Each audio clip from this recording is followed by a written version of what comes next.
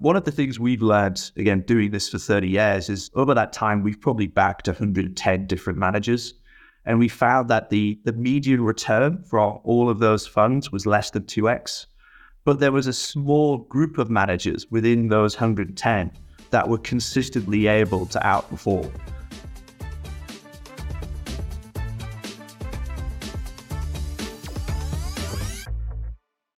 Good afternoon, David Clark of VenCap International, where you've been over 30 years and currently serve as investment director. First of all, I want to congratulate you on the recently massive viral post sharing your return on over 250 early stage funds and shared by people like Jason Calacanis from All In Podcast and Paul Graham from YC. Welcome to Limited Partner Podcast. David, thanks very much. It's a pleasure to be here. And I certainly wasn't expecting that sort of reaction when I put those posts up. Well, you're very humble, and your reputation precedes you, so good try. But it's great to have you on, and you've been invested in venture capital space for over 30 years. You've seen the rise and fall and sometimes rise again of prolific funds. Let me ask you, can you share 5 things you've learned about venture capital over the past 30 years that you wish you knew when you first started? I think the first thing with venture capital is it's such a fascinating industry to spend your career in because it just changes so quickly. So I feel really thankful that I've been able to, see the rise and fall of a number of different technologies and industries and almost have a front row seat to that. Really, when you look at the sort of the main learnings for what we've seen over the 30 years that I've been doing this, really it comes down, I think, to 2 main things. One is the power law nature of venture capital. And the second is the fact that the venture industry is cyclical. And I think everything else kind of falls out of those 2 key points. You mentioned power laws.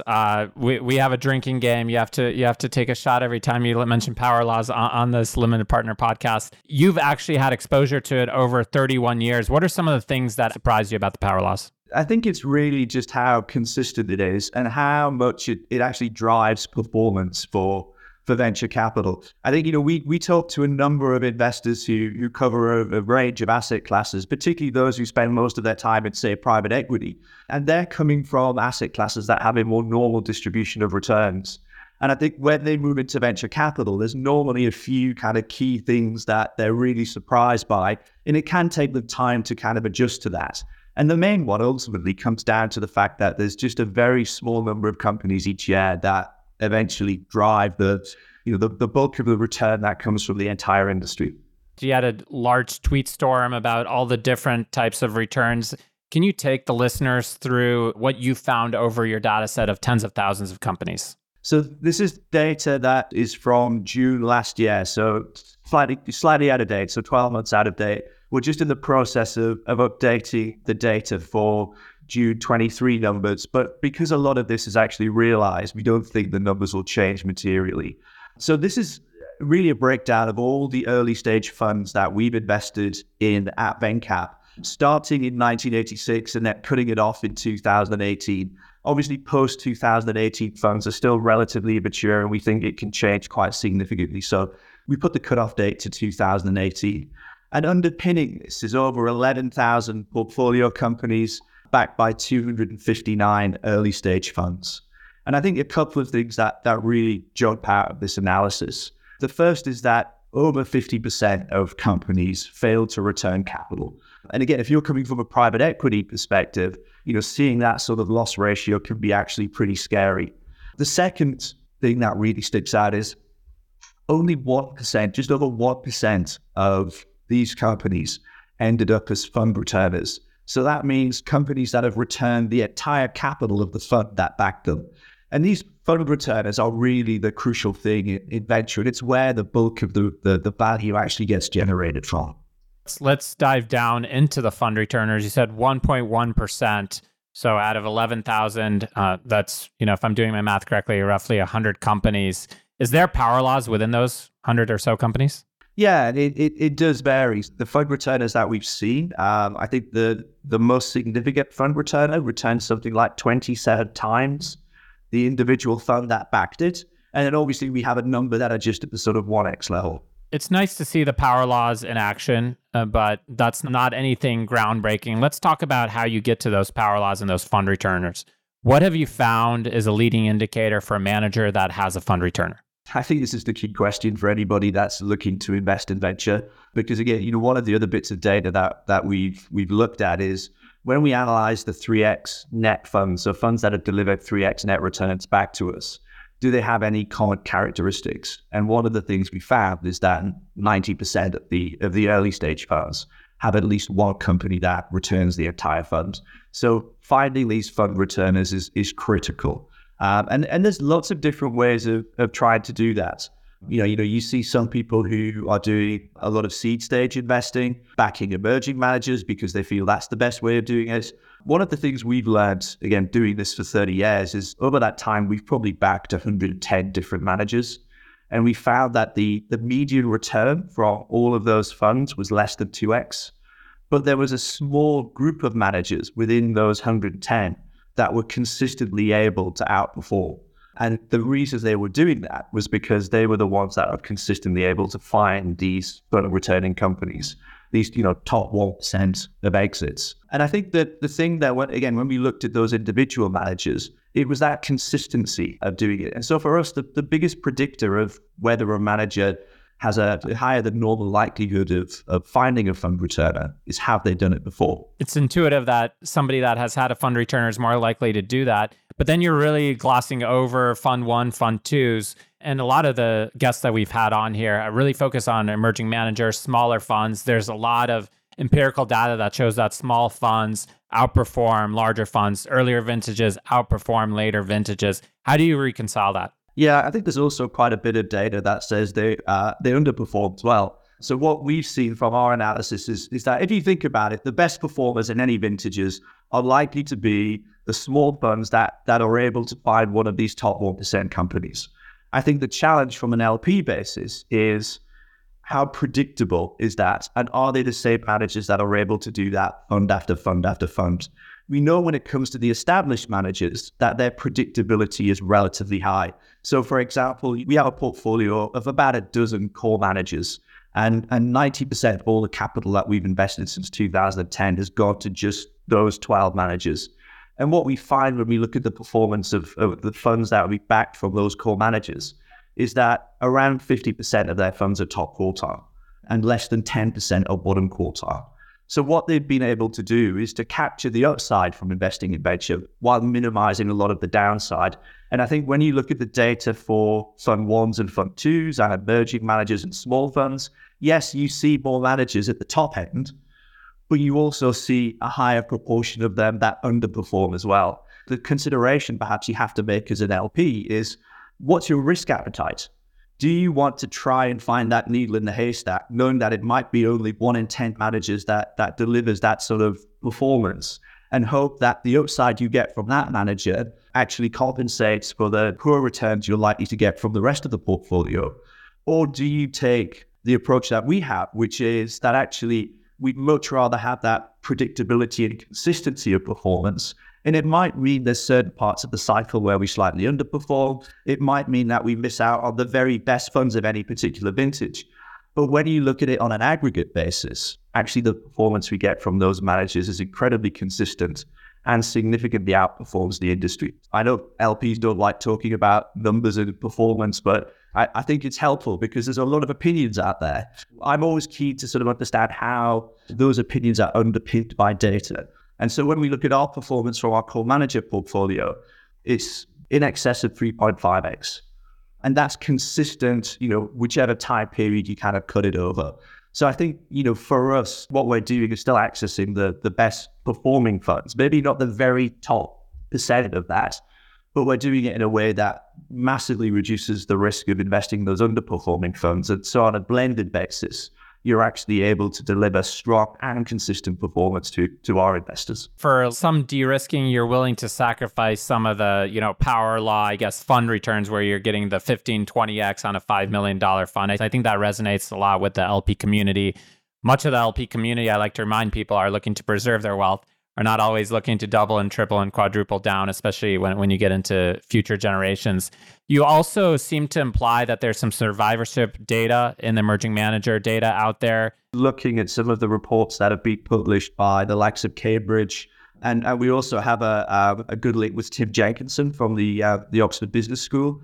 who's obviously produced a number of reports on the VC industry that look at the data from Burgess.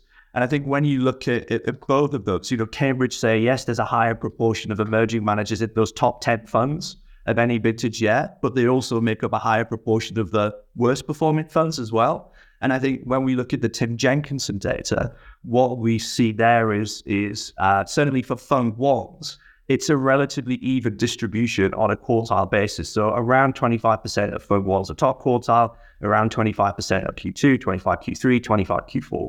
So I think, the challenge is whether or not the emerging manager program can ultimately, over the course of an entire cycle, generate the performance that we want to see from the industry. I think one of the challenges is that a lot of investors have only been implementing that strategy for the last 5 to 10 years and have been doing it through a long-term bull market. It's a bit like getting advice on how to run a marathon by somebody who's only ever run a 5K. You need to see the entire cycle and how your strategy performs through that entire cycle as the market goes up as well as the market corrects. And I think one of the benefits we have is obviously we've been doing this for 30 years and we've seen how those managers perform as the market corrects. In a downturn, everything's correlated, but it's how they come out of those downturns and actually can see their portfolios really accelerate and create value that I think, really distinguishes them. So I do think our strategy will slightly underperform where the market is very hot, because it's going to be your small emerging managers that outperform. I think the big question for me is how do those managers then perform as the market corrects? And we'll probably find that out in the next 12 to 18 months. You certainly earned 30 years of performance, 3.5x. That's phenomenal. I think it's the envy of everybody, including at the Yale Endowment. You focus now on a small core, 40 or so core managers. Let's talk about that, and let's talk about persistence. What is the source of persistence of returns in venture on a manager by manager basis? We have a core portfolio of 12 managers, but those 12 managers will raise multiple funds. So it's about 50 funds across a 3-year cycle from those 12 managers. Tim Jenkinson has some interesting work on persistence as well. And one of the things that he comes out with is that persistence in venture capital is real, it exists, and it doesn't exist for things like private equity. I think if you have a fund that is upper quartile, then the chances of your next fund being upper quartile are significantly higher. I think it's around a 45% chance, but we could share the actual research data with people if they're interested there. And so I think, what that's telling you is persistence is real, certainly for the next fund. There is some data that suggests persistence disappears over time. But what we've seen with our core managers is that they tend to be able to consistently produce those top quartile funds. And they do that because they're able to reinvent themselves. They're able to bring through new blood into the partnership. One of the key things that we've seen that pushes a top tier manager down is the fact they don't handle succession well. There are plenty of instances of firms where the senior partners who've been very successful in their own right are creating this space for the newer partners to come through. And if you think about the average age of founders want to relate to VCs that are of a similar generation. And so I think for us, it's really important to see that consistent flow at the GP level, that new partners are coming through and old partners are creating space for them, but aren't disappearing out of the firm itself. I think having experience of corrections, having that DNA within an organization is incredibly important, because I think it means you hopefully don't make the mistakes that a lot of newer managers will make. A big turning point is when GPs get their first large carry check. And then you have to, from first principles, decide whether you still want to work with your same partners. And a lot of people are waiting for that large carry check to kind of move on to their life and work with people that they like to work with. In terms of founders, there's a different dynamic because you only really have one liquidity absent of any large secondaries. I think one of the other things on persistence is you have to look at it from first principles basis. Venture capital is not a passive activity. You're not investing in assets that you're not touching. You're not dealing with the founders. I think it ultimately comes down from the founder side. Who the top founders want to work with. Hey, we'll continue our interview in a moment after a word from our sponsors. The Limited Partner Podcast is proudly sponsored by AngelList. If you're a founder or investor, you'll know AngelList builds software that powers the startup economy. AngelList has recently rolled out a suite of new software products for venture capital and private equity that are truly game-changing. They digitize and automate all the manual processes that you struggle with in traditional fundraising and operating workflows, while providing real-time insights for funds at any stage, connecting seamlessly with any back office provider. If you're in private markets, you'll love AngelList's new suite of software products. And for private companies, thousands of startups from 4 million to 4 billion in valuation have switched to AngelList for cap table management. It's a modern, intelligent equity management platform that offers equity issuance, employee stock management, 409A valuations, and more. I've been a happy investor in AngelList for many years, and I'm so excited to have them as a presenting sponsor. So if you're ready to level up your startup or fund with AngelList, visit www.angellist.com/TLP. That's AngelList/TLP to get started. Back to the show. I was walking around Berkeley last year with a GP from one of the funds that we back, and I was wanting to test the thesis with it. And so I was saying, it seems to us there's like sort of 3 or 4 critical components of being a successful VC. You have to see the best deals. You have to recognize the best deals when you see them. You have to be able to win them. You have to be able to then work them to make sure that you're creating an outcome that's as large as it possibly can. And then you have to exit, and you have to understand, how to manage that exit process, because a lot of value can be destroyed if you hold on to companies for too long. And I was keen to get his view as to, which of those was most important. And he said any good VC will see a high proportion of the best deals, and they'll recognize which are the best deals and which are the best founders. The key for him is winning. And what makes the difference is if you can then introduce that particular founder to one of their successful portfolio companies and allow that successful entrepreneur be the reference. And that's the critical thing where he felt that was what really flipped it. And that's what gave them an unfair advantage. So it goes back to what we were saying earlier, that in our view, the best way of figuring out which managers are likely to have fund returns in the future or back those top 1% companies in the future is who are the ones that have done it historically, because they have that cohort of founders they've backed who are now, household names that they can then go to provide the references when they're looking to get into these hot deals. Let me unpack this from the other side. So if 45% or roughly 45% persist, 55% do not persist. I have a couple of theories on that, being both a founder and then a VC and LP as well. And one of those is people are corrupted by management fees. They stop focusing on alpha and start focusing on asset management. 2 is, as I mentioned, the carry checks. They get a large carry check and they don't have a true north. That's when you learn, I used to think, why do people care about founder passion? Founder passion is what takes a $100 million company, takes it to 10 billion. If every venture returner is looking for the fund returners, and you mentioned 90% of funds that return a 3X have at least one fund returner. Another way of saying, if you want to have a 3X fund, you need to have a fund returner 90% of cases. And I think same thing with VCs. You need to back VCs that actually are in it for the love of the game, that aren't just there to make money. We're all here to make money. There's no judgment there. But we need people that care about more than just making money. I think those are the ones that persist. And the other things that I note is aging out of networks. You have a lot of founders. David Sachs famously had an incredible portfolio early on from just backing his friends. And now he continues to do really well with Kraft.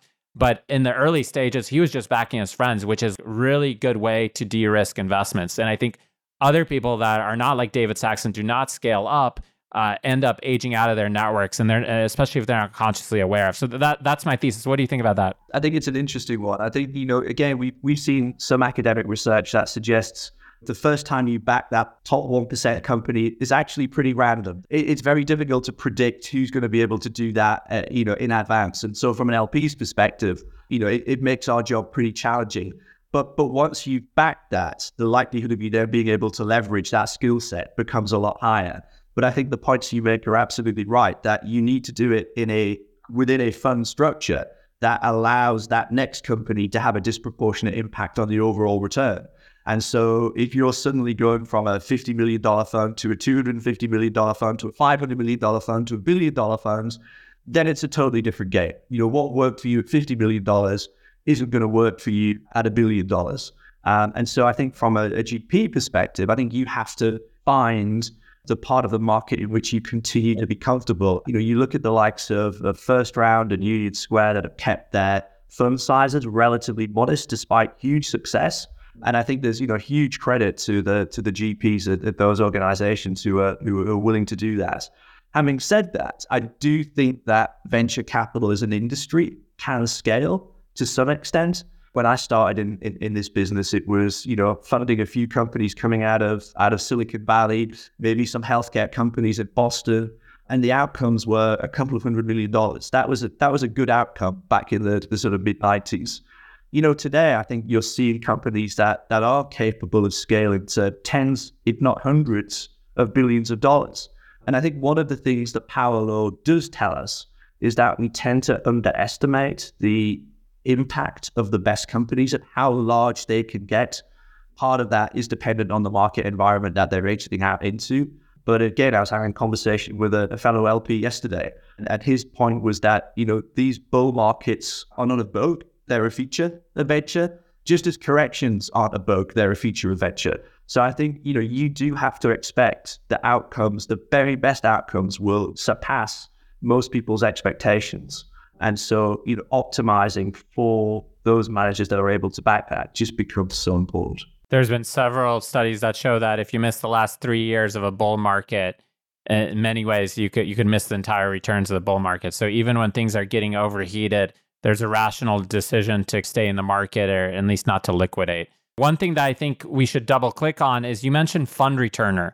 People get that confused with unicorn. Unicorn is not a metric, and investing at $75 million and getting diluted 3x and getting a unicorn is not what you're looking for. You're looking for fund returner, which is a combination of exit value times ownership.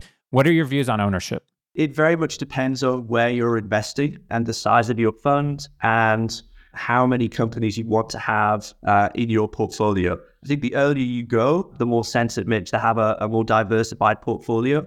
As you start to get more towards the later stage of growth then I think the more concentrated portfolios work.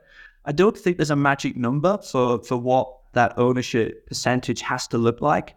The way that we look at it is to kind of work back from, fund size, exit size, and ownership. And what do we have to believe for those three things to come into alignment in order to generate fund returns? And essentially, we'll go back and look at what are the historic exits from that particular manager. If we have to assume that they need a $10 billion exit in order to generate a fund returner, if their most successful exit ever has only been $100 million or $1 billion, then it's a real leap of faith. But if we've seen multiple exits from them at that range, then we get greater conviction that they can do that again. Similarly, when we look at ownership percentages, we want to find how much of those businesses they're owning at exit and look to see, okay, if we apply a similar metric going forward, what does that then mean for the sort of the fund size that they need to be investing out of, and what does that mean for the exit size of the individual companies? One of the consistent things that every smart investor that I've ever talked to in the space talks about ownership targets, how it's so important to be able to have significant ownership targets. The math is a little bit confusing to that. Could you explain why ownership is so important? In other words, why is it so important to have 20 companies that have 5% versus 40 that have 2.5%? Why does it not add up in that way? Yeah, again, it comes back down to the power law nature of venture capital and the fact that power law returns aren't equally distributed.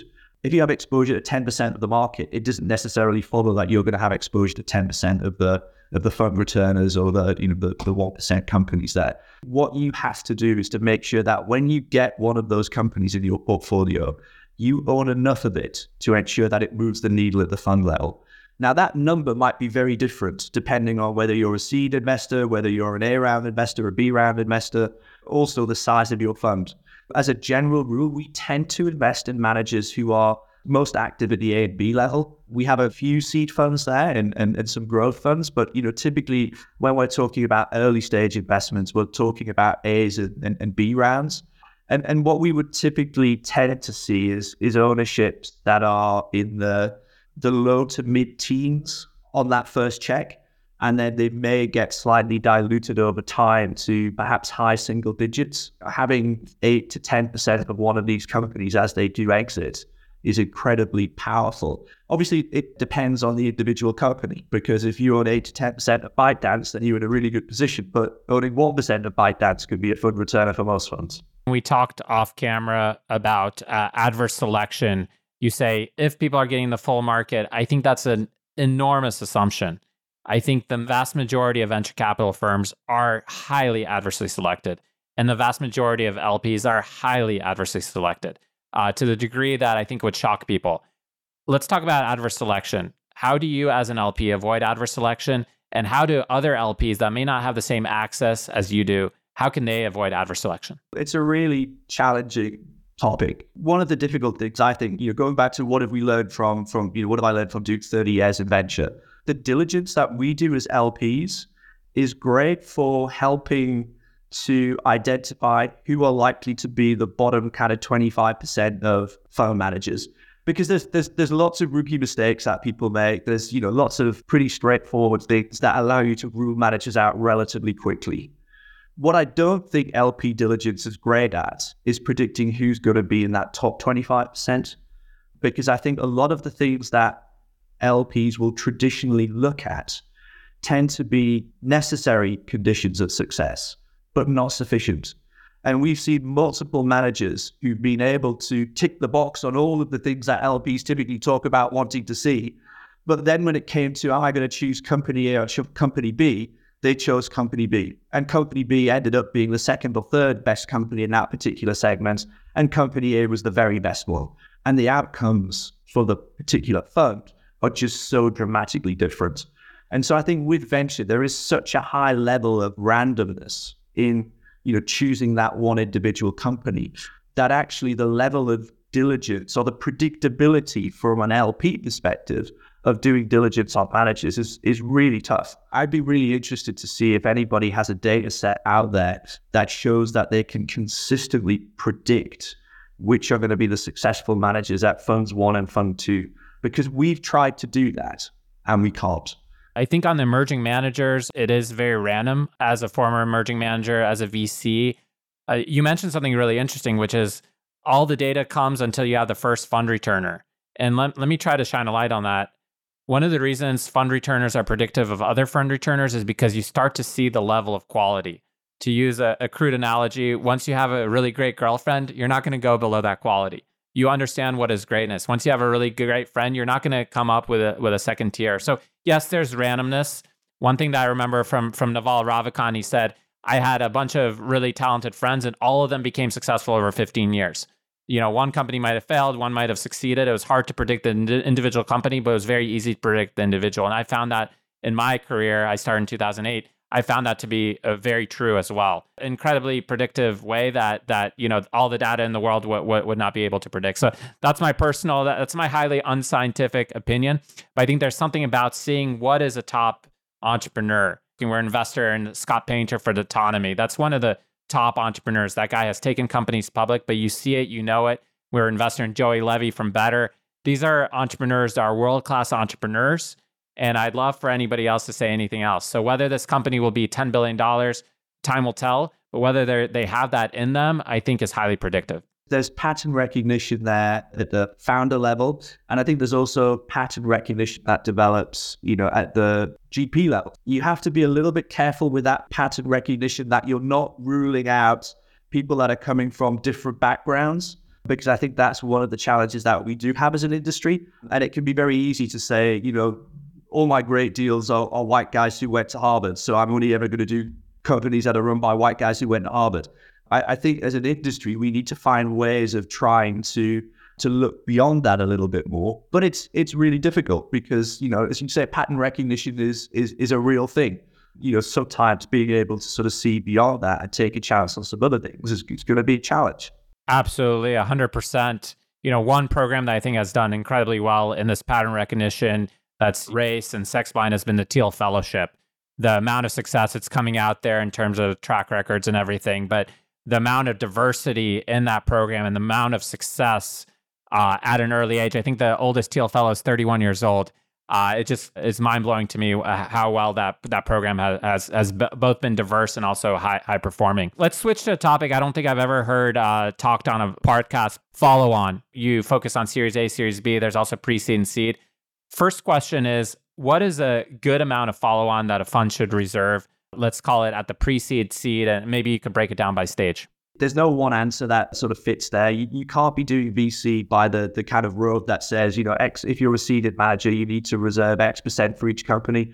I think it's part of the skills of recognizing, when you have one of those top 1% companies. And it's interesting, when we look at our core managers, how does that portfolio break down by number of companies, less than 1x, 3 to 5x, 5x plus? And how does it break down by the capital that they invest? What we have seen is that they invest less capital into their less than 1x companies than the percentage would be for the number of companies that are in that category. And they're able to funnel a higher percentage of that capital into the 10x and fund returning companies. So I think being able to recognize when you've got one of those high potential companies and being able to layer capital in is very important from the upside. But there's also a downside protection point to this as well, which is something that, again, I don't know how many managers have faced this issue certainly not over the last 10 years. But when I look back to 2009, 2010, and also 2000, 2001, we were seeing pay-to-play rounds. We were seeing funds that didn't have any follow-on capital left, who weren't able to do their pro rata in the next round, getting converted to common and essentially washed out to zero. And so from a defensive perspective, having some capital to make sure that you're able to back your best companies during the most difficult times and help them survive, but also to make sure that you're preserving your ownership there. And we've seen with some of our best managers over the last 12 months, actually leaning in quite aggressively to some of their portfolio companies because they recognize it's an opportunity to actually increase their ownership at a part of the market where people are hesitant to put capital to work. I think that's one of the reasons why we've tended to see our core managers outperform as the market starts to recover, because they've done all those things through that downturn. They've made sure they've got the capital to make sure their best companies survive, and they've been able to lean into those companies aggressively on a very selective basis. Being both defensive and offensive in nature, I think the arbitrage between the headline and the reality is a persistent financial return in every sector. In terms of follow-on, I do want to give our listeners very specific and granular data on that. When you have a Series A fund that comes to you, what is the range? What is the 80% range that you'd like to see reserved for follow-on? Let's give a specific number. We don't want to be too prescriptive here. We're not going to say to a manager, this is what you should be doing. This is what we don't want to see you doing. I think our view of how you do venture best is to pick the manager and trust them. Trust them to play the game on the field. Don't try and second guess. There's a reason that I'm an LP and I'm not a GP. It's because I can't do that job. What I can do is I can thoughtfully select managers at a level that's, slightly better than the market. But what I wouldn't profess to be able to do is to then tell those managers how they should be managing their fund. And so for that reason, we're pretty agnostic when it comes to sectors, when it comes to geographies. We're not going to do sector-specific funds, because I think by the time it becomes obvious to an LP which sectors are hot, the best companies are probably, already been as well established, well funded, well on the road to success, and you're there playing catch up. So I think for us, it's really a case of trusting our managers to play that game on the field. And obviously, we hold them to account. We want to understand why they're doing things they did. A number of our managers would have invested quite aggressively through 2020, 21. And we like to see 3-year fund cycles. So we'll have that conversation. One of the lessons we learned in 99, 2000 is that time diversity is really important. So for our own firms, we want to make sure that we put those to work over a 3-year period. And we like to see our managers do that. And we'll press them as to why, if they're running at a faster pace, why that's the case. But we're not going to say, oh, you're a manager who has a 2-year investment cycle. We like a 3-year one, therefore we're not going to invest in you.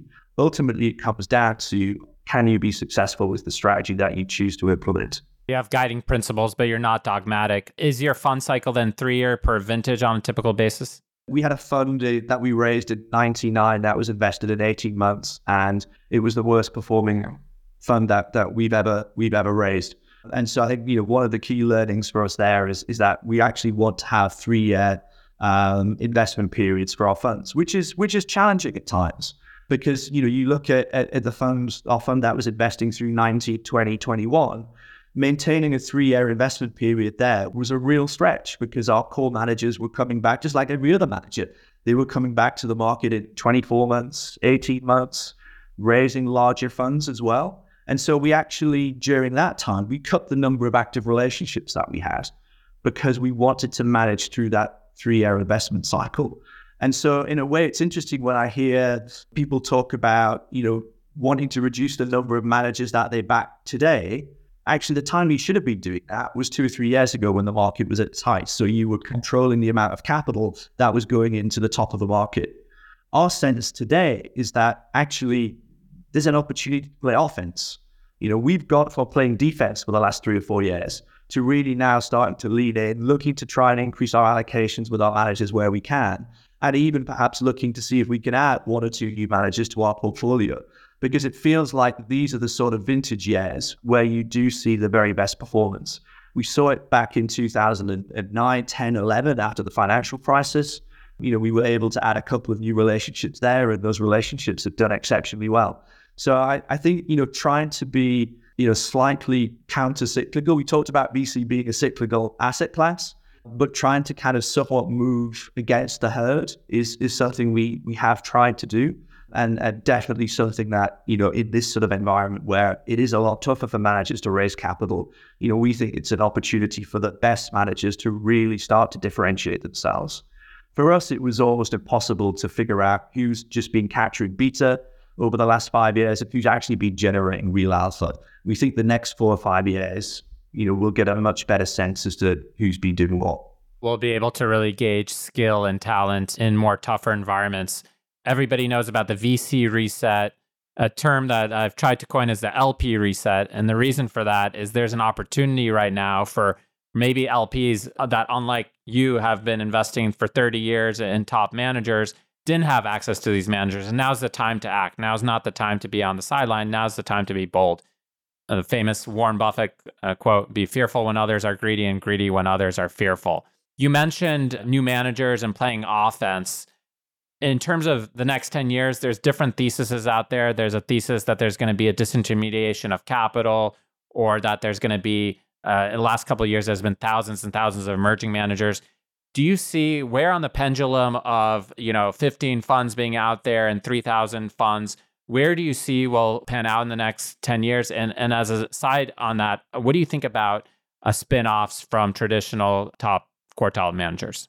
Just in terms of the number of active VCs, it's felt to us that even though the industry is growing and the outcomes are growing, and the fact that technology is now applying to every individual sector and industry, so the market opportunity for VC-backed companies has just exploded. It still feels that the amount of capital and the amount of managers out there is unsustainably high. And so, my sense is that we will see a contraction in those managers over the next, in terms of raising new funds, I guess it'll be the next kind of 12, 24, 36 months. But it takes a long time for a venture fund to wind up. I think certainly for seed or early stage funds, you're looking at 20 years for a lot of those funds to be fully done. So I think it'll take time for those managers to finally disappear. But in terms of active managers in there, I think we'll see quite a significant contraction. I think part of it will be a lifestyle challenge. It's great when you're a manager and things are going well, and you talk about David Sachs, you're giving checks to your friends and you're everyone's favorite person. When you're telling your friend that you're not going to give them another check and they've got to cut 50% of their company, it's a very different relationship. And so I think, we'll see some VCs that came into the industry figure out that it's actually not what they want to do long term, because VC is really hard and it takes a lot of work. And there's a lot of periods where, it looks like things are going to hell and back. And so I think that will partly be a driver. I also think LPs came into the VC industry with unrealistic expectations of performance and an unrealistic understanding of what's reasonable to expect, both in terms of ultimate returns, but how those returns are distributed and how long it takes to get there. We will probably see some LPs pull back because venture isn't delivering what they expected. I also think some LPs will be faced with some liquidity issues. Nothing's gone public for the last 18 months. There's no real liquidity coming through. A lot of investors need to have that liquidity to come through in order to fund future commitments. So I think that's partly going to be a driver of it as well. And then the second bit around spin-outs, It's an interesting area. We've had mixed results when we've looked at spin-outs. So we've got one that was particularly successful. We've got a couple that were not successful at all. I think you have to kind of, again, understand, why are those managers leaving that firm? Are they leaving a firm that's vibrant and continues to be one of the top firms? If that's the case, then are you actually getting the full story for why they're leaving? Are they jumping, or have they been pushed? If you've got younger partners who are leaving a firm because the older partners aren't getting out of the way, creating space for them, then I think that's something that looks a little bit more interesting. We mentioned previously something like Kleiner Perkins. You look at Mamoon leaving social and going to Kleiner Perkins and taking Ilya Fushman with him from Index. Something like that looks really interesting. Mamoon was moving from social because he felt there was a real opportunity to do something Kleiner Perkins. So I think you have to know the individuals, you have to know the dynamics of the old firm, and you have to know the dynamics of the new firm. Share some secret sauce. How are ways that you read between the lines and diligence that, whether the spin out is a top person or not? Have they backed a fund return before? It all comes back to this. We can take references from founders they've worked with. Unless the person is terrible, you're not going to get a bad founder reference. But ultimately, one of the challenges we have is trying to handicap the quality of that founder. Is that a top 1% founder who's giving us that reference? Or, where do they lie on the distribution of founders? So founder references tend to, again, allow you to weed out those people you don't want to back. Certainly in our experience, it's been very difficult to use them as a predictor for who's ultimately going to be, that long-term successful manager.